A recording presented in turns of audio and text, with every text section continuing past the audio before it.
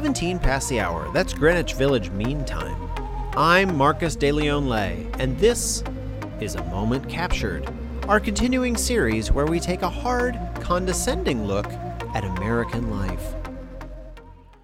Poetry can capture but half the beauty of a setting sun, according to a literary criticism paper I wrote in college.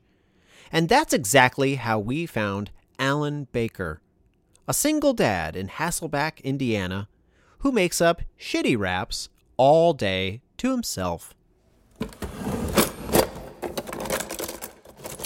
Well, I searched for the can opener and I found it in the drawer.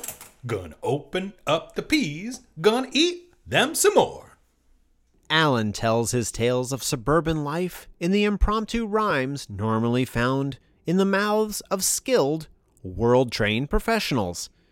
People who talk for a living and perfect phrases so as to illuminate, illustrate, critique, and otherwise punctuate the human psyche, all in the tradition of the African American communities within New York City, where I live. Well, I mow the lawn sometimes, and then sometimes I don't. I walk the dog sometimes, and then sometimes I don't. We did our best to capture this raw expression of humanity in its purest form, and we believe you will agree these are tales that must be told, to remind humanity of itself. Well, I found my hat around, and then sometimes I don't. Then sometimes I don't, and then sometimes I don't. When pressed for his hip-hop inspirations, Alan listed Snoopy Dogg and an old cereal commercial.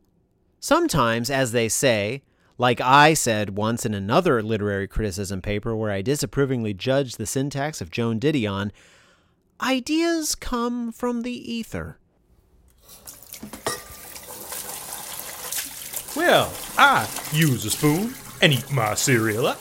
Not even his rare form of cancer will stop this man from rapping. Spoon and bowl, gonna wash it in the sink. Gonna wash the Captain Crunch. I don't wash Captain Crunch. Alan Baker, dead at 54.